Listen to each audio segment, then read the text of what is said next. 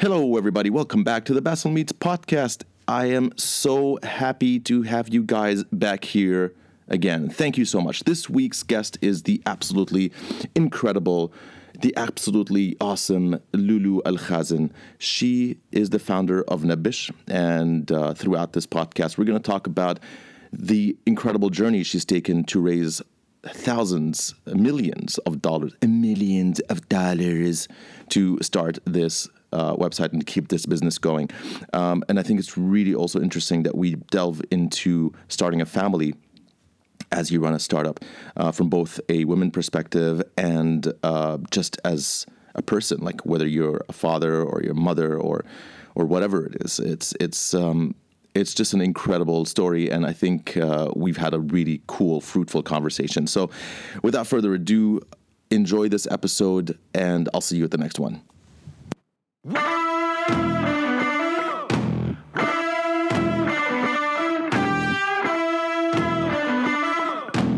What's going on, everybody? We're back to the Basil Meets podcast with a guest that I've been working on for the past 2 years. Exactly. You know, ever since I started this podcast, I had an Excel sheet, okay? And on this Excel sheet, I put a bunch of names that I thought I want to talk to and have a conversation with on this podcast. And one of the names that appeared was Lulu. Your name. Mm-hmm. I'm honored. And we followed each other on Twitter. Yes. God bless Twitter. And I tried to reach out to you quite a few times. We went back and forth. For one reason or the other, that didn't materialize until today. So today is a momentous day for me. And for me. I'm very excited. So Lulu, welcome to the Basil Meets podcast. I'm super excited that you're here with me. And for people who don't know, like, who is Lulu exactly? I want you to do that intro. Okay. I'm Lebanese. Okay. I've been living and working in the UAE for the past 16 years. Before that, I was born and raised in Lebanon with a short stint of 3 years in Australia, where I went to university. Okay. And I love it here. I call it home. I've built myself as a professional here. I got married here. I started a business. I had children. So it's yeah, home. I think it is home. That's the definition of home, right? Yeah. It's interesting to me because like the way I know you is back in 2011, 2010 maybe. I'm not sure, you could correct me there, but Dubai TV had this entrepreneurship show. Yeah. And 2012. Was it 2012? Yeah, it was. And then I remember you were part of that show. Mm-hmm. And what was awesome is that you won at the end. It was like this thing where they had like this 1 million dirham prize at the end. It was called The Entrepreneur, if I'm not mistaken. It was. And there was over 100 people participating, and it all boiled down to you. Yeah. And I thought that was a really inspiring thing because your idea was cool. It was fresh at the time. And it's Nabish. As for anybody who is familiar, Nabish is a freelance platform where you could go and find work and pitch for jobs and whatever. So I want to say, like, how was that experience for you to be like in the spotlight in front of like thousands of people who are watching? And how was that experience for you? It was a great experience. It's actually, it took me completely out of my comfort zone. I'm not someone who's like very comfortable with cameras and things like that. So it was a great experience. Actually, I saw there was a tweet. So thanks to Twitter again. I love Twitter. I love Twitter. I use it all the time. So there was a tweet about this entrepreneur competition, and they said that the prize was 1 million dirhams. I was like, oh my God, like I have to check this out. Yeah. And I thought, okay, I'm probably not going to win, but I might as well get some publicity for nabish.com because it was like the early days. I started working on the concept and I was doing it full time, and I was like funding it from my own pocket. So I needed the cash, you know. And 1 million dirhams is not small money. It's not Everybody like $10,000. Needs that cash, you know what I mean? Like 1 million. Exactly. That's what I mean. So I applied, and then they emailed me and they said, well, we'd like you to send us a 2-minute pitch Oh, okay. So I guess they like the idea. So I remember I was telling my husband, I mean, what am I gonna do? Like, what am I gonna pitch? Again, you're talking 2012. I haven't done pitches before. It's all new for me. So I remember we sat down in the house. He took out his phone and we had a red bean bag. I sat on it and I spoke for 2 minutes and we sent it and we said, you know what, it is what it is. Let's see. And they called and they said, well, you know, you've been shortlisted as part of the 100 that are going to start the show. So we had to go into the location, and obviously it was all filmed on TV. And it was a great experience. We ended up meeting some great entrepreneurs, good ideas. We did some like media training and stuff, which was pretty useful. And we started with the show, and we had to do, there was an elimination by the judges, and I kept like moving forward in the ranks. And then I was like, okay, this is real. Like I'm actually, in the top 10, or, you know what I mean? It became much real to me as we moved forward. Up until the day where I won, and it was like really amazing. I honestly did not expect it. And yeah, it was a great learning experience, and I got a lot of media out of that when the show aired, because we filmed it in April, end of April. We filmed over like 2 weeks, and the program was 8 episodes. So they aired it in, I think, end of October that year. So I had to sit on the news, basically, that I had won for 6 months, 7 months. That's crazy. And then when they aired it... Did they give you the money right away, or did they... No, they didn't. They had to wait. Yeah, so I had to wait. So I got it in like December. So great. We just built some context here, okay? But I have a couple of questions. First question. How did it feel when you had that ping and you saw your bank account has exploded from whatever you had then to whatever it became? Like, there must have been a moment where you're like, oh, my dear Lord, that is insane. Well, it wasn't my personal bank account. I had to set up a company, so it was my company's bank account. That's but still, cool. You still got the message. Yeah, yeah. No, it was. Ka-ching! It's great. If I give you $1 million dirhams now, you're gonna be happy. I want to be super happy. Great. Yeah. I want to sell this podcast. So if anybody's listening out there and wants to buy this podcast, it's for $1 million dirhams. I'm sure it's worth more than. Oh, you're so nice. Okay, so you felt obviously very happy, but like it's a relief. It's a relief because I had been paying, like I said, I had been funding it from my own pocket, and I had some savings, right? And I was just going through them, and I had two options: either go to investors and raise money, or use that money to build some more. To get closer, let's say, to my MVP, to my minimum viable product, and then go to investors. So that money helped basically bridge, helped me build a little bit more up until I went eventually to investors. Right. Okay. So when the money came, it was all allocated anyway. Like I knew where I had to go and what to spend it on. And I so see. On. Damn, dude, you're pro. You're pro. Didn't sit for too long. That's for sure. I would have blown it all on. Partying, but maybe not. I'm just serious, guys. Anybody wants to buy this podcast? I'm just joking. But no, it's interesting because you don't often sit with people who have actually came up with an idea. So today, or let's take people back to 2012, 2013. You had this website called netbish.com, and it just got a full investment of 1 million dirhams. Right? And what we see on TV is we see that glorious moment of you winning, and we see you going through the motions of getting that money, and everybody who's sitting at home gets that impression. It's like, oh man, Lulu made it. Like, that's it. She's done. She's banking. She's rolling in dough. You know what I mean? But that's not really the case, right? Because that's just your first injection of money. That's when things get serious, by the way. That's when it gets because when you're spending your own money, you're relatively... there's still not much pressure, right? Because ultimately it's your money, it's your decision. You don't answer to anyone but yourself. Right.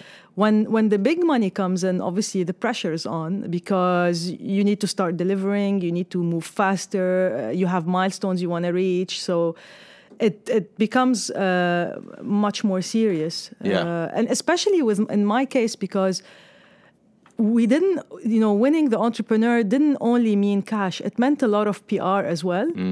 So my biggest challenge is to have the website ready and in a good place, you know what I mean? Yeah. I mean, I know they all say that, if you're not embarrassed by your first product, then, you're launching too late. But again, it has to be up to a certain standard. So that's an interesting quote. Yeah, but it had to be somewhere. So when people see the show in October, November, then and when they come and visit the website, there had to be something. So that was also a big challenge for me. So it wasn't a functioning website. No, it was functioning, but it's not meant to. Prior to you winning. Prior to me winning, it was functioning. It was like it was a very early, an alpha basically website, but it wasn't designed to basically have 10,000 visitors, for example. You know what I mean? Yeah. So I was worried when the show was airing. In my mind, I was like, okay, am I going to get like millions of people now? What's going to happen? Is it going to, break? What's going to... So these were the things that were in the back of my mind and thinking about. And like I said, the pressure is on when you're the winner of such a show and it's being heavily publicized. People have expectations, right? So when they come to the website and try to transact, there had to be something decent there. Yeah. So one of the things I think about a lot is when, the idea of entrepreneurship is kind of romanticized. Like I'm going to be an entrepreneur and I'm going to do my own thing. And I'm not going to answer to anyone. And, like that romanticized idea in your head is something that gets a lot of people. Yeah. But then like when you actually get into the trenches, that's when like shit gets real, And for me, I always wondered, like after you got your first, or not your first, but your big 1 million injection, how were those subsequent years, like after that? Did you actually see that surge of people to the website? Did you feel like at points where like, man, this thing is not picking up? Or maybe you're like, oh my God, this is amazing. Like, how was your emotional roller coaster going in those subsequent years when you got that? Okay, on the point of like you don't answer to anyone, I think obviously it's not true. Initially, when you launch a startup, first of all, you have to sell the startup to your first employees or your co-founder or whatever, right? I mean, there's a lot of you're selling. You're trying to convince someone who's good to leave whatever they're doing and come and work with you. And sometimes you have to make some compromises if the person's very good. So it starts there. It's not like I'm the queen and everyone says does what I'm saying, and it doesn't work that way. There's a lot of compromise. There's a lot of consensus as well. So when you have a slightly bigger team, you're 5-6 people and you're sitting on the table and you're discussing the future of the company, they have an input as well. When you have shareholders, investors, obviously they have an input as well. So, and sometimes making all the decisions is not as cool as people might think it is, because if you make the wrong decision, obviously you take a barely surviving company in the early days into some dark places. So your decisions could mean if the company survives or dies initially. So it's a lot of pressure as well on one person, and sometimes you don't know all the answers anyway. Right. So that's on the I'm going to be my own boss. I mean, the other thing is obviously people think that I'm going to be my own boss. It means that I don't need to work 9 to 5. Obviously, you end up working 8 to 8. I mean, I've missed vacations with my husband. I didn't go because I was working. I worked weekends. I worked nights. You're constantly selling your business wherever you go. To dinner with friends, you're talking about your business in a way or another. So it's also very tiring. I mean, on the positive end, of course, this is what you love and this is what you believe in. So you happily do it. But it's not that you go to the office at 9 and you leave at 5 and you do what you want. Because if you want to get it somewhere, it's not gonna work. Right. What was the other question? I think I went on a those years tangent. Though. How was that? Like, how was your ups and downs and your The craziness that I followed. think I went through. I mean, if you read like about startups, I think I pretty much went to a lot of the experiences. So first of all, I started on my own. Then I got a co-founder. Then I lost the co-founder. Then we hired people. We fired people. Then we almost shut down in like 2014. It was almost dead. Really? Then I managed to raise money, and then I rebuilt the team. Took me a year basically to get a team, and we were up to 13 people. And then we had more challenges on basically growth, where we like stalled, and we had lots of challenges. And then we tried to pivot and tried to fundraise, and then we couldn't fundraise, so I had to like downsize. So I think everything over the past 8 years, crazy. I mean, I think in those 8 years, I grew by like 15 years, maybe.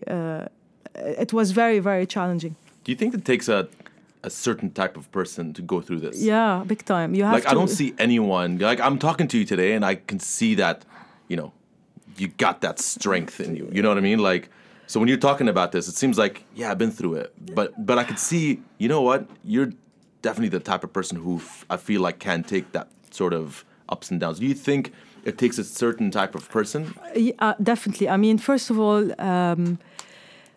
if you don't have hunger, I think it's very hard to succeed. I think there has to be hunger. I'm always hungry. That basically for a good burger. For food. No, some people are like very relaxed. I don't know if or comfortable in what they're doing, and they attempt to build a startup. I don't know if they're successful or not, and I don't know if there's data on that. But I think if you're not hungry and you like want it, and every bit of you wants it, it's very difficult to keep going, because you're gonna hit some really bad times. Yeah. And if you're not hungry, you're gonna stop. So that's very important. So hunger would be your first. Definitely, and you can see it on people. Yeah. You can see it, like when because now I'm doing a bit of investing. So I created a small network of angel investors, and we're meeting entrepreneurs, and you can immediately tell when you meet with someone if they're hungry or they're not. And I think this is very important. Yeah. How badly do they want it? Tenacity, obviously. Can you keep going when things are tough? I mean, when you and also sometimes you need to separate what happens in the office from life in general. So I'll give you an example, like firing someone. It's so hard. Like if I want to fire someone, I'd be thinking about it probably 2 weeks in advance, rehearsing in my mind how it's gonna be. Trying to think how they're going to react and what I'm going to say. And then you actually do it, and you want to be, tactful in the way you do it. And then when they're gone, it's I don't know, a lot of things just have an impact on you. And ego is definitely a big thing. I mean, I see, I think when we were trying to pivot in 2016, and I went to, I think, more than 8 VCs at the time, and all of them said no. It's a humbling experience, and you need to deal with your ego somehow. It's not easy. Yeah. So if you're a kind of person where like I'm proud and I'm the best, and my way or the highway. When you become an entrepreneur, if you whether you're looking to hire people or raise funds, you're gonna get no's, lots of no's, or people are not gonna like what you're doing. So you need to take it with grace, and think about and not maybe immediately discount it, and think about why was it a no? Like, what are they seeing that I'm not seeing? How can it be a yes, and all of that? Yeah. So that's tough. That's tough on anybody. Yeah. And does that, like, when you say you lost a co-founder, I find it like one of the most difficult things. I want to say maybe in wanting to build something is finding the right partner. Yeah. Finding the person that could take this with you forward. And I've had similar experiences in my life to find a person that shares the vision and sees where we want to get to and that sort of thing. Yeah. How was it for you that you had you had a co-founder, and then at some point you and your co-founder disagreed, and what was that like? What was that like? Why did you guys disagree? And why do you think it reaches a point? Do you compare it to like a marriage, or do you compare it to like how do you see finding co-founders and building it from there, and those severing those relationships and so on? So when I started NetBish, everyone was like, "You got to find a co-founder. You got to find a co-founder." I mean, it was so important that I have to go find a co-founder. And I was like, "Okay, where do I find a co-founder?" So the advice is like you have to go to all these startup events and start networking and find the right person, etc. So again, I'm talking 2000. End of 2011, so things are a little bit different today. Yeah. I think. So in my mind, I had to find a co-founder, and I found someone eventually, and in my mind, the roles were clear in terms of what my responsibilities are and what her responsibilities are. I think the mistake at that time was that they weren't like black and white clear, And I think this is my advice if you want to find a partner, whether they're your best friend or someone you met at an event or something. I think talk about have clarity on the roles and responsibilities, like in black and white from day one, and set expectations, and talk about the divorce from day one. So if this doesn't work, what are we going to do? And a lot of times, I mean, at least for me, I don't know for others, but you're so excited that you have someone who's going to come and work with you. And you say, I'm not going to sit and talk about, the divorce, or sit and talk about what's going to go wrong. It's never going to go wrong. Like, we work very well together. And obviously it's not the case. So that was my mistake. And I think I'm not going to go into why, because, it's everyone has a point of view on that. But, it didn't work. And I think it didn't work because some of those roles were not clear. And there were different expectations in my mind and in her mind in terms of what we should be doing. Right. So we disagreed. And then basically she decided to leave. Okay. Horrible in terms of, as a founder, you get scared. You're like, okay, what's going to happen now? And it was 2014 was a very tough year for me. Like I said, initially we were almost going to shut down. And then you rebuild again. So it takes a huge mental toll on you when you go through these, but it's also a good learning experience. So yeah. And I have the scars. You have the scars too. I have the scars, yeah. You survived the battle, and you're telling the tale. This is one battle. I mean, there's a lot that we went through over the years. It's been 8 years I've been doing this. That's crazy. Yeah, it's a lot. It's a lot. It's just so interesting that you say like how many no's you've gotten from VCs and stuff like that. And that's discouraging to anyone, like just getting that no on and on and on, getting that no. And I just can't imagine how many times you have to weather a no until you get to that yes that you really want. A lot. I mean, I think 8 times maybe is not a lot if you think about it. If you hear successful people, they'd say they sent 50 pitch decks or they met like hundreds of people. So I think there's definitely room to meet more people. But unfortunately, I also had a runway, so I had a certain amount of cash. That's true. I needed to get answers quickly. Yeah. That's another thing in this part of the world is that people take a lot of time to make decisions. Uh-huh. And so for me now as an investor, what I went through as an entrepreneur, I don't want to put an entrepreneur through. So usually when we meet with entrepreneurs, I try to be very quick in saying, you know what, we're going to do something or we're not going to do something. And the last thing I want is for people to sit and wait and guess and so on. Because because we're doing like early stage. So you meet, at that point, okay, it's like, do I like the entrepreneur? Do I like the idea? Is there a market? Like, can I see it being bought and sold? Yeah, okay, we invest.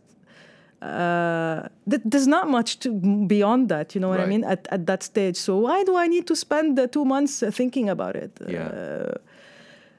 So I try not to do to people what I experienced, at least. I mean, the first time I raised money, so after we won the show and got the funds in December 2012, the next round I did was, I think, in December 2013.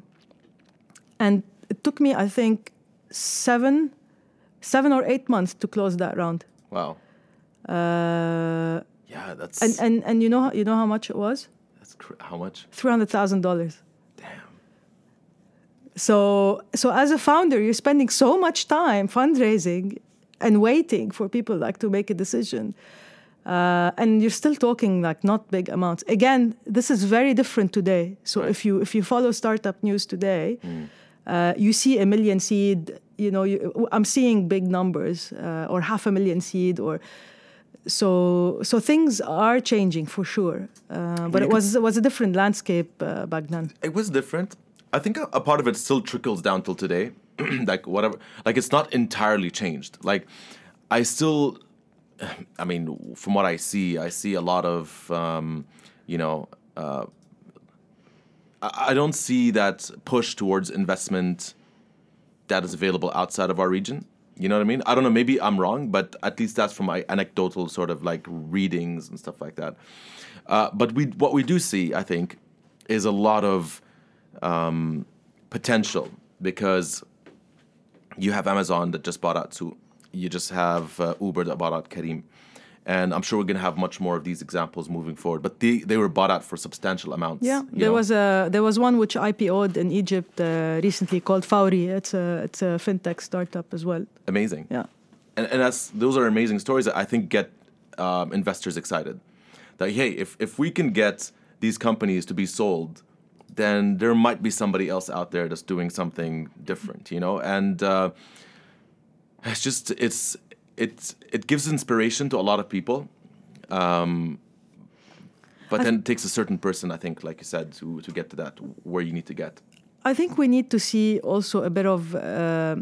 I hope that we'll be able to see a bit more risk taking on the part of entrepreneurs when it comes to the businesses that they're working on. I mean, if you look at the exits. They're very similar to Souq and Amazon. That's and true. Careem and Uber. Yeah. It would be nice to start seeing, I don't know, unique startups coming out of this region. I mean, there was a announcement I read yesterday. There was a startup called WrapUp, which does. Oh yeah, I know them. Yeah, they do. I think they. It's a note-taking app. If I'm you not record mistaken. meetings, I think, meetings, and it condenses them. That's the word I'm trying to find. And it transcribes them and who said what at what time. It's a very innovative. Yeah. App. So it was bought by Cisco. That's what I read. I mean, this is great. You know, this is like unique, different. This is super unique. This is like an innovation from the region. Yeah. It's very, very nice. Yeah, but I think with these things, and I think about this a lot as well. The problem here, I think, is, and I'm just playing devil's advocate here, but I think, a lot of investors are very keen on investing in something that was proven already abroad, So, when... It's the first question you're usually asked, like, is there something like it outside? Yeah. And if not, why not? And then, are you going to break that? Exactly. Like, you know what I mean? Yeah. So there's already outside of the gate, there's already this vote of no confidence in you if you're coming with something completely new, which I think is a big mistake. Yeah. And it's almost like, all right, we got to see the exit. Like if you're starting something like Nabbish, مثلا, for example, and then we could see WeWork or whatever down the horizon. Cool. There's some kind of exit there that could happen. You know, and I think if we come up with something that's completely new, then you are less likely to get that sort of injection from whatever venture capitalists are coming in. Yeah. I could be wrong, but that's what I see, and that's what's it's true. trend. It's true, but it's changing. So if I compare today with before, there's definitely changes. Now, I'm not a venture capitalist, so I don't know exactly how they think.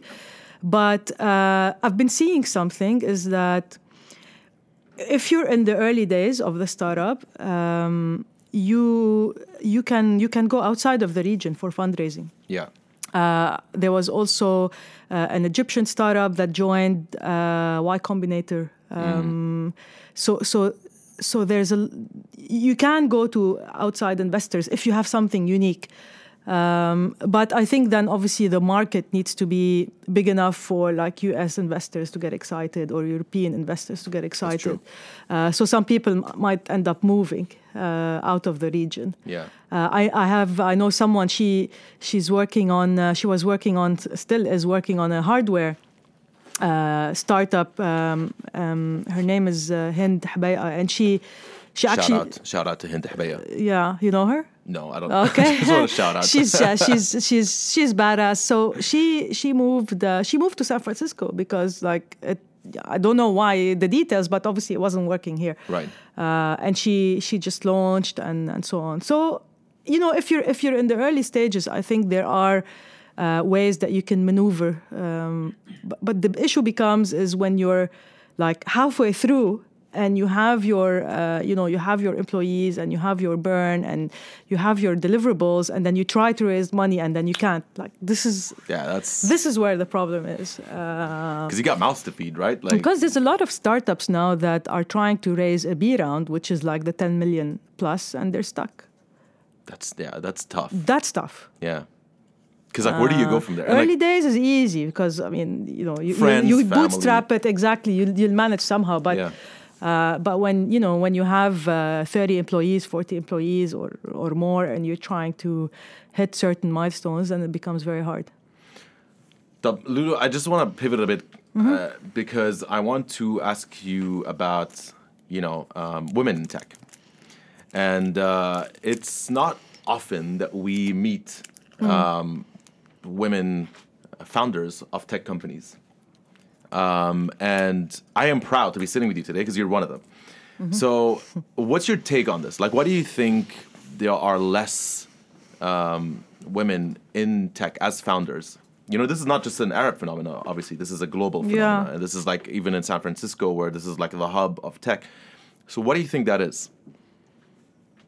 It's a stumper of a question. It's like, I don't know, man. Shit. Yeah. I think it takes a lot of time and effort to do a startup, especially a tech startup. So if you want to, let's say, start a coffee shop business, okay, you probably fund it from friends and family. You might get a loan or something, and then you launch, and then the expectations are that if you succeed, you're going to have 10 coffee shops. Right. Whereas in tech, you are building something that is meant to become a multi-million, or billion-dollar company. That's why venture capital money comes in, right? Because they want the 10x, the 20x on their money. So when you go into a tech, first of all, you need a lot of money. So you can't fund it from friends and family. You have to go to VCs. And to build a company that will sell like Careem for 3.1 billion, I mean, probably the co-founders don't have much of a personal life.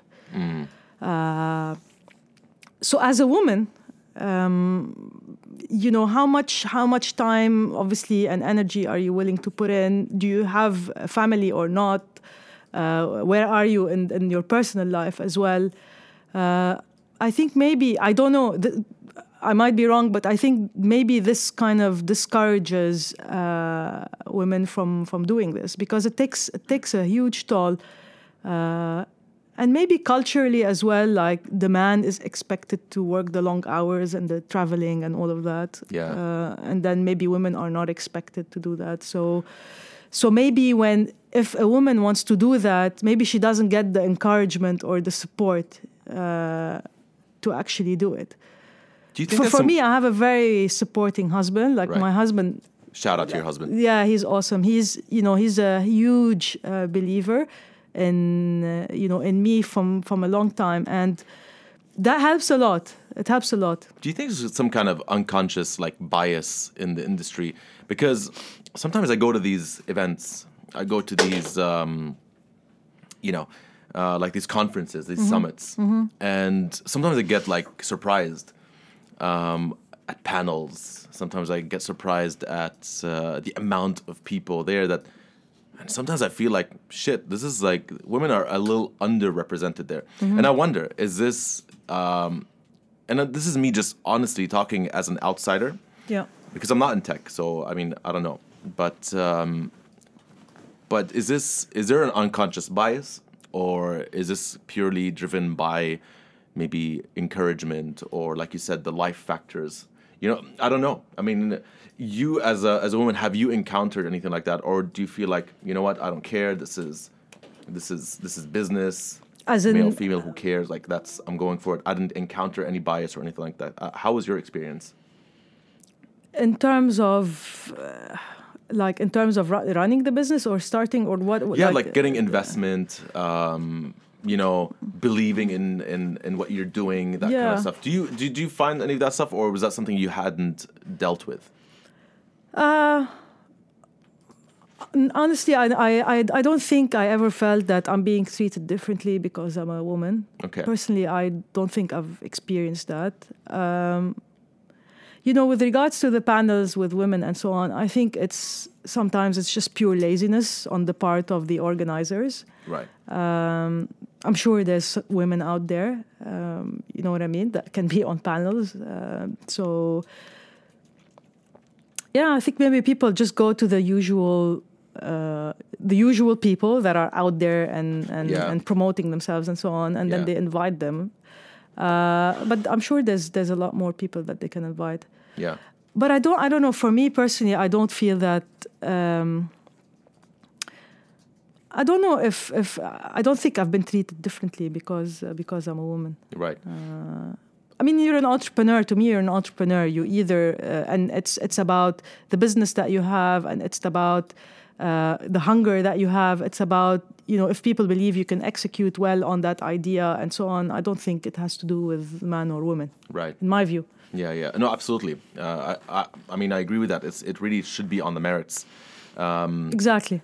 100%. Exactly. It's just sometimes maybe I'm just more, I just look at things. I'm very observant in a sense, like when I look at things and I look at like ratios and stuff like that. And it makes me wonder, it makes me wonder why there's a skew towards a certain gender, for example. I don't know. This is just me being observational. However, the reason I ask you all these questions is because I know that recently you had a newborn. Yeah. Because you've been tweeting about it, so congratulations. Yeah. And I'm expecting, my wife actually, I should say, is expecting You say our we first... now. You say we are expecting. Yeah, we are expecting, exactly. Yeah, actually, this is the first time I say it on the podcast, but we're expecting our first Congratulations. baby. Thank you so much. Yeah. And we're so excited. It's Yeah. hopefully, inshallah, due in December. Okay. Yeah, Okay. and December baby. Could be Christmas, you never know. Okay, call him Jesus then. Same birthday. And my wife is a working woman. She's super passionate. She's super into her work, and she's going to go on mat leave as well. And it's interesting to see how she's going through the motions. Getting prepared to go on leave and stuff like that. But she's conscious of being the best mom that she could be. Yeah. But also very conscious about going back to work and kicking ass when she goes back. And for you, I think it's a bit more of a unique situation because you're a founder and you're a boss and you're a CEO and you have raised money and stuff like that. So you're on this trajectory, you're on a train. And then you had a family, and that to me is such a unique thing, and I think a lot of people out there can learn from your experience of how you can manage between being on that roller coaster of being in a startup but at the same time, God, you got pregnant and you had a baby and you started a family, but you still have to manage that. So like, how was that experience for you? You know, and I think for my wife personally, like I asked that for my wife, you know, like I want to know from you because I know my wife will listen to this, you know, and like how was that experience for you, I guess, you know, like how did you feel? How was your emotions? How was your pregnancy? And like, how did you have to like manage between that? Because I know, man, like I've lived now with my wife for the past 6 months and I've seen her up and downs and stuff like that. So I'd love to know your experience. First of all, like I was married for nearly 10 years before I decided we decided to have a baby. Really? 10 years? Yeah, nearly, nine and something. Wow. Yeah. Okay. So I wanted to be ready. I wasn't ready before. I had Nabish, you know, I had other things I wanted to do. So I waited. Yeah, I waited quite a while. So I think the first thing is you need to be ready. And do it when you're ready and you're convinced. You definitely want to be the best mom. Frankly, you know, I never thought the experience was going to be as exciting as it ended up being. I was always worried that, you know, am I going to give my kids enough attention? Am I going to be a good mother? Am I going to have time to spend with them, etc.? And you know, when they were born, the feeling that I had was amazing. Like you will never know until you have the kids. Like I've heard a lot before. People tell me, yeah, you will love your children, all of that, but you will never truly feel it up until you have them. So it's an amazing feeling. You're in love with your kids, with the baby. It's very tiring. You don't sleep very well. You're constantly, especially if it's the first baby, you know, you're like, oh, they're crying. What's wrong? Did something happen? Should they do this? You know, he has a runny nose. Oh, let's go to the doctor. I mean, it's an experience. Yeah, don't be too paranoid. By the way, that's another thing I learned. Like, if he has a runny nose, it's fine. It's not the end of the world. Don't be overprotective as well. Yeah. It's a great experience, and with all honesty, it will definitely have a toll on work. No matter what you say, you either, as a mom, have to say, you know what, I'm gonna get help and get support, which obviously we're fortunate to have here in the UAE, and I'm gonna like hit the ground running again with work. Or you need to say, you know what, I'm actually gonna take it easy for a year or two, and I want to spend time with my kids. And it's a decision that you're gonna have to do as a mother, and you can't. I don't think you can be great at both, by the way, because they both need a lot of time. Like your work needs time, your kids need time. Some people make it work. Some people find, you know, like middle ground. So for example, for me, I try, like, if I want to do work, try to work before like 5 o'clock. So I make sure whatever I need to do, I do it in the morning. So I can spend time, you know, with the kids. So there's different formulas, whatever works for you, basically, but it will definitely have an impact.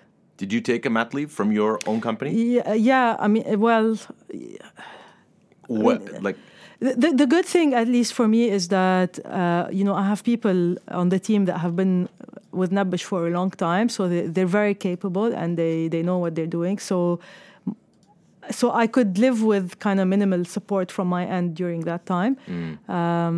So that was very good for me, and I was lucky. But I think the maternity leaves that we have here are ridiculous. If I didn't have Nabish, it's impossible that I would go back to work in 3 months. Really? It's not even human to ask a mother to go back to work in 3 months. Really? It's 3 months, right? I think it's 3 months. I think so. My wife works for tech companies, so she gets 5. So, 5, yeah. I think 6 would probably be the human really? The human minimum, I think. Yeah. Because what message? I mean, and you need to have paternity leave as well. Yeah. I mean, my husband works at Apple, and you know they have, I think, probably one of the best paternity leaves I've seen.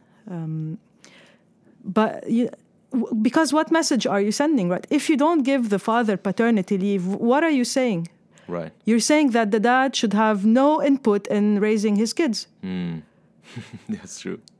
And that everything should be dumped on the mom, Right. which obviously it's not fair. Right.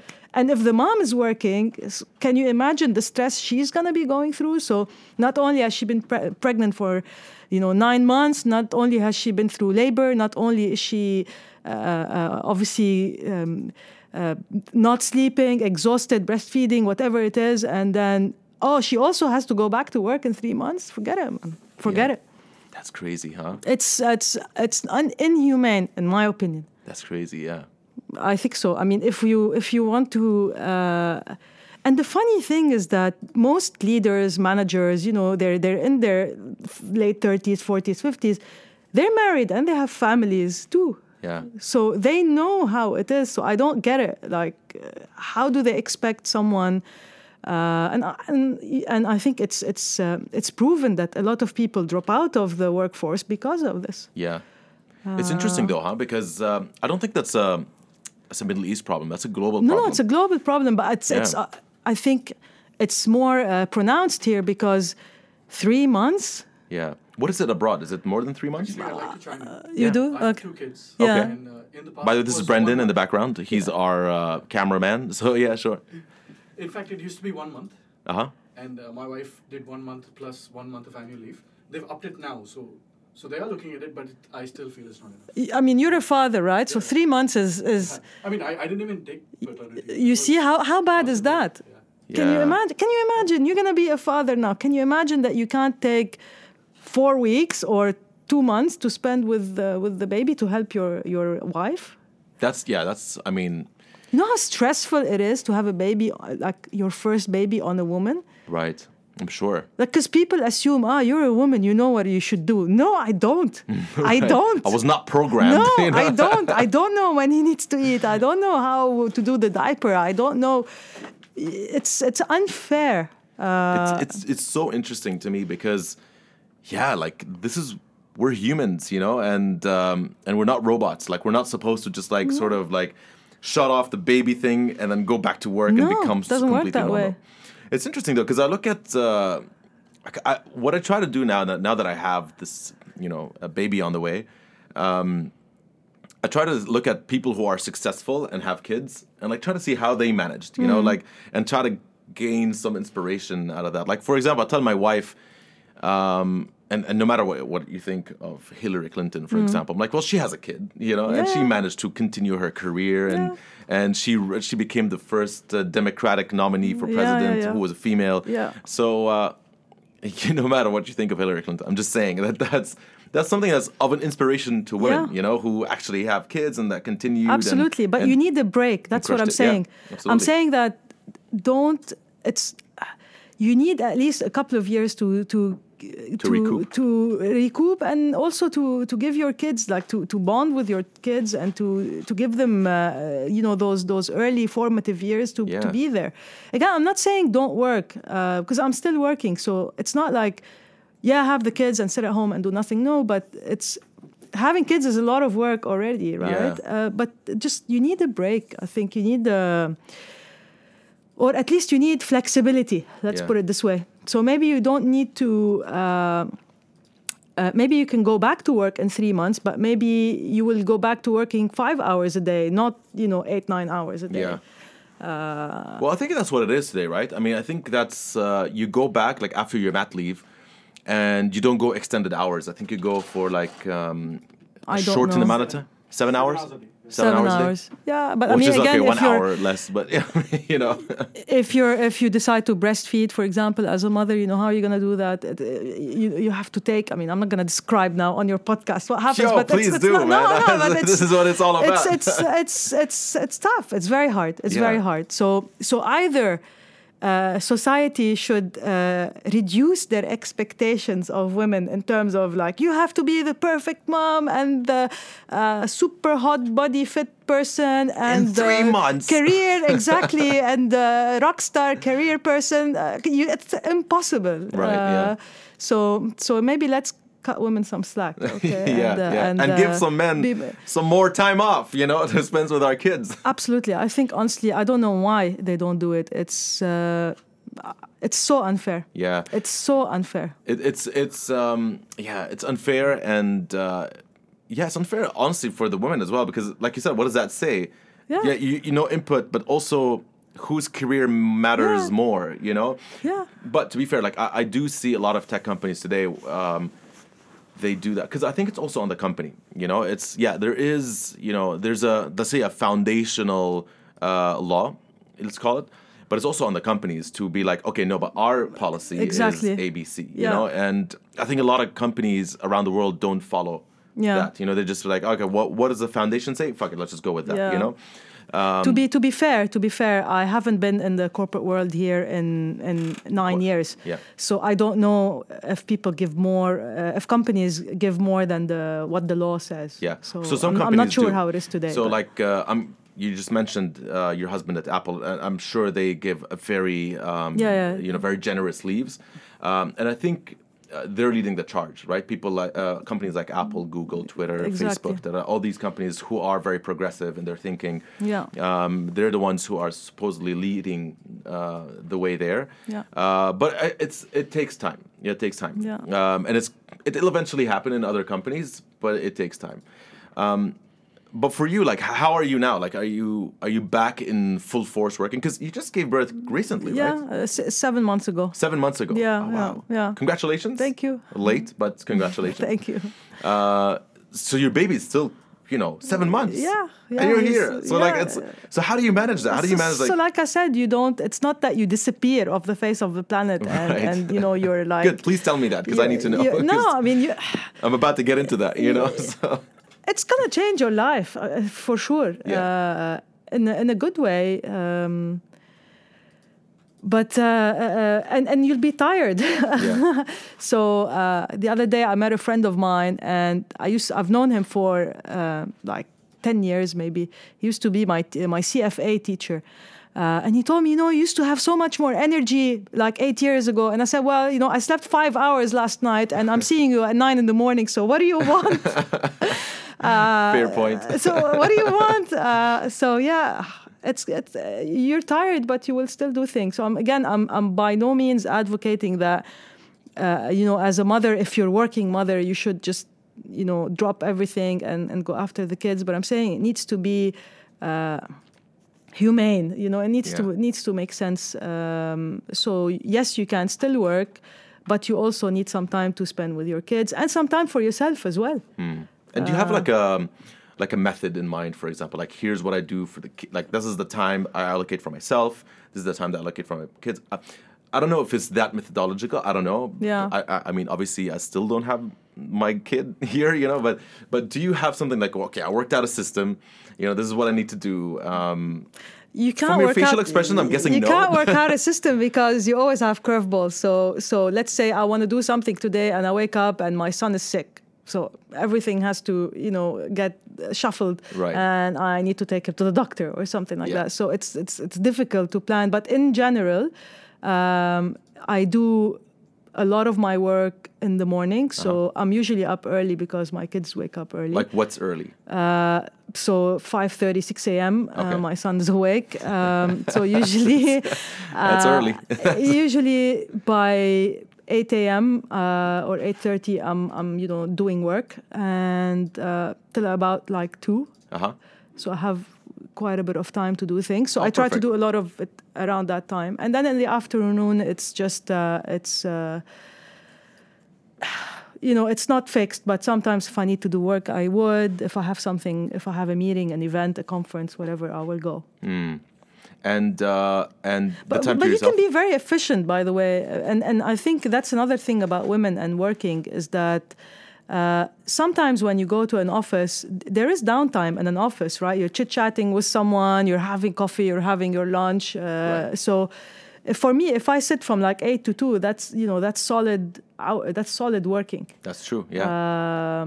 So it's probably maybe the equivalent of a full day in an office. And do you, like, what about you and your husband? So, like, do you have, like, all right, this is our us time. It's a date night. Yeah. It's our, like, do you guys stick to. I feel like you laughed there. You're like, oh, I'm not so sure. But, but Date night. Do you have to stay? Because I spoke to some friends who are like, it's so important that you have a date night. Like, it's so important that you do that. Like, I don't know. What's your take on that? Date nights. It's like, what is a date night? I'm thinking. I don't remember the last time I took one. Look, my husband and I have been together for since 2003. Okay. Yeah, so that's a long time. We're good friends. We don't have a fixed date time as such, but we spend a lot of time together. I think we enjoy spending time together. A lot of time, the date night is basically everyone's asleep. We open a bottle of wine and we sit and we just like chat till 12, 1 o'clock. That's our date night. Right. I mean, the first child is, I think, relatively manageable because, okay, everything is new, but there's one kid, he's asleep or she's asleep, and then you can do whatever you need to do. Yeah. The second child is obviously problematic because you need to look after two. So your attention is split, and it's I think it's more taxing on a marriage than Really? the first kid. Interesting. Yeah. 3 and 4, obviously, I'm not planning to go there at all. I'm stopping I don't there too. know how people do that, to be honest, and stay sane because it's so exhausting in my view. Interesting. But the way I think about it is that it's gonna pass. Yeah. So my daughter is now 2.5 years. She's in bed by 8. She's up at 7. So she's there. When they grow, they're in a routine. So right. so Automated you can, kid. Yeah, you can plan things. You can do things. It's more predictable. Right.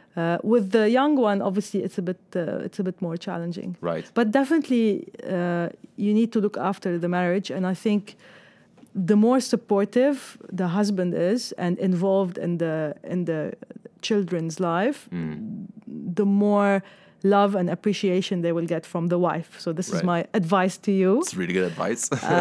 Because for me, the worst thing is that basically it's for granted. You're the mother. You look after the kids. I'm the dad. I go to work, and this is. I fear that sometimes the mentality. Yeah. And I don't like that at all. Yeah, it's interesting though, huh? Because I spoke to some guys who have newborn babies, and they're like, sometimes like, if the wife has that extended mat leave, then we need to sleep so we can be functioning at work, and that is a very interesting argument as well, right? Because and I don't want to. I'm not saying anything. I'm not stating an opinion. I'm just stating something that people who are saying like that. They're saying. Yeah. We need like a friend of mine who had a kid, and he's saying like I need to sleep because otherwise I can't function at work. It's true. I don't get that paternity leave that the wife gets with the mat leave of 5 months or whatever. And he's like, sometimes in the evening we agreed that when it's after hours she has to do it, and then when I'm like, there's certain segments of time, like I think 11 to 1 is his job, and then 1 to 4 is her job, like that kind of thing. So they split it so he can get enough sleep so he can function at work the next day and that kind of thing, which makes sense to me. It's fair. I think it's fair. But then then this is good because he appreciates how hard it is to wake up in the night, and then still wake up in the morning and function. So. And this is the other thing. So, okay, even if the mother doesn't have to go and sit in an office for 8 hours, she still has to function, right? She still needs to do whatever she has to do. That's if she's not working. And if she's working, she still needs to work. Yeah. Well, for you, I mean, that's even... Because you have to manage like the newborn and your startup and your your investment thing. So it's so many things that you're managing at the same time. So I'm sure it was very challenging for you. It's very, very challenging. Yeah, and the marriage and the 2 kids. I wasn't even aware that you had 2 kids. I thought it was just 1 kid, but like now you're saying 2. It's a game changer. Yeah. It's not. You have to manage your time, and I think again a lot of pressure is on the mother, is on the wife to be a great wife, a fantastic mother, and sometimes as well, like the mothers are not fair to each other either. Like there's a lot of peer pressure. Like, did you breastfeed? Oh, you didn't breastfeed? Yeah, I heard that. Like, did you, are they in the Montessori program or are they, I don't know what? And, as what they... is the Montessori program? You will learn about it. Should I sign up?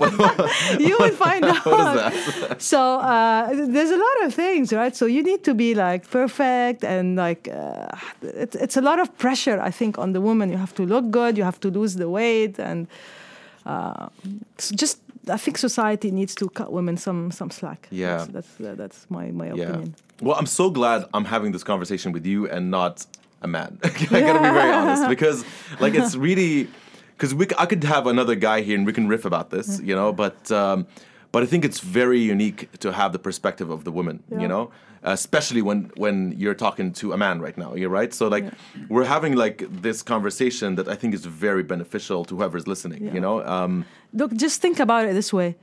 These are our children, okay? This is how like a man and a woman should think about it. This is not her kids, okay? No, these kids are our responsibilities. We're both learning. We're both learning how to do things with kids. So it's not the woman's job only. So always, if you feel that you're forgetting that, remind yourself that okay, this is also my kid. Well, I feel like there's a divine thing that happens when pregnancy occurs. Hear me out. Brendan's looking at me with judgmental eyes. It's like, I'm thinking your business audience, what are they going to say now? We've been talking about kids for like an hour, so... I know. Hey, we split this podcast in half, so I think it's fine. Okay. But the one thing I want to say is it prepares a man. I mean, a woman, of course, but I mean, I'm talking from a perspective of a man right now.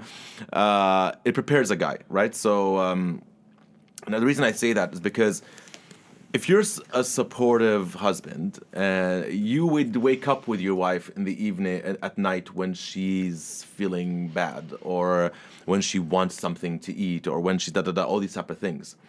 And you experience that over the 6, 7, 8, 9 months of pregnancy. Like you wake up in the evening and like, it's 3 a.m. and like she's not feeling well and all that kind of stuff.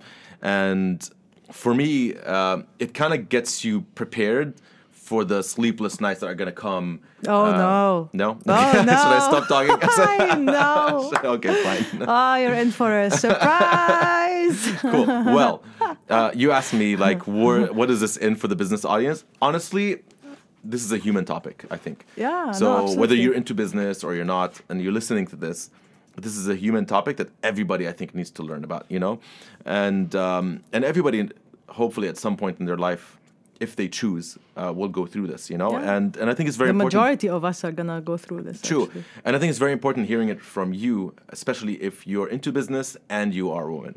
Like that's why I asked that question of you, is because you are a startup founder. You've done a lot. You're an investor. You've built something, and you chose to have a family, and you're managing both worlds, And I think it's really important for both men and women to listen to this, because as much as men listen to their buddies and their friends about their experiences, it's also good to listen to a perspective of an outsider like yourself who isn't in their world, what they go through, And so when the wife asks for help or support, don't say that. Go tell your friends, oh, my wife is nagging. Yeah. No, that's not nagging. So now at least you see at least a different perspective. And I know we always tend to talk about the tough part of it, but I'm sure there's so many positives about it as well. I mean, obviously, I'm super, super excited. Oh, it's amazing. Yeah, and I'm sure like that's the thing. And I think a lot of people like to, I feel like it's like a review website, You're not going to go into a review website unless you're going to go and say something that's like, be careful, that's going to happen, Yeah. But and you don't usually tend to highlight the positives so much. Not you. I mean, like us as people. So I think there's both to it. There's both sides to it. It's a great experience. I said that I was worried that I wouldn't be a great mother. I think I'm doing very well. I think again it's A+. We'll ask your husband. I don't know if I'll give him a call. But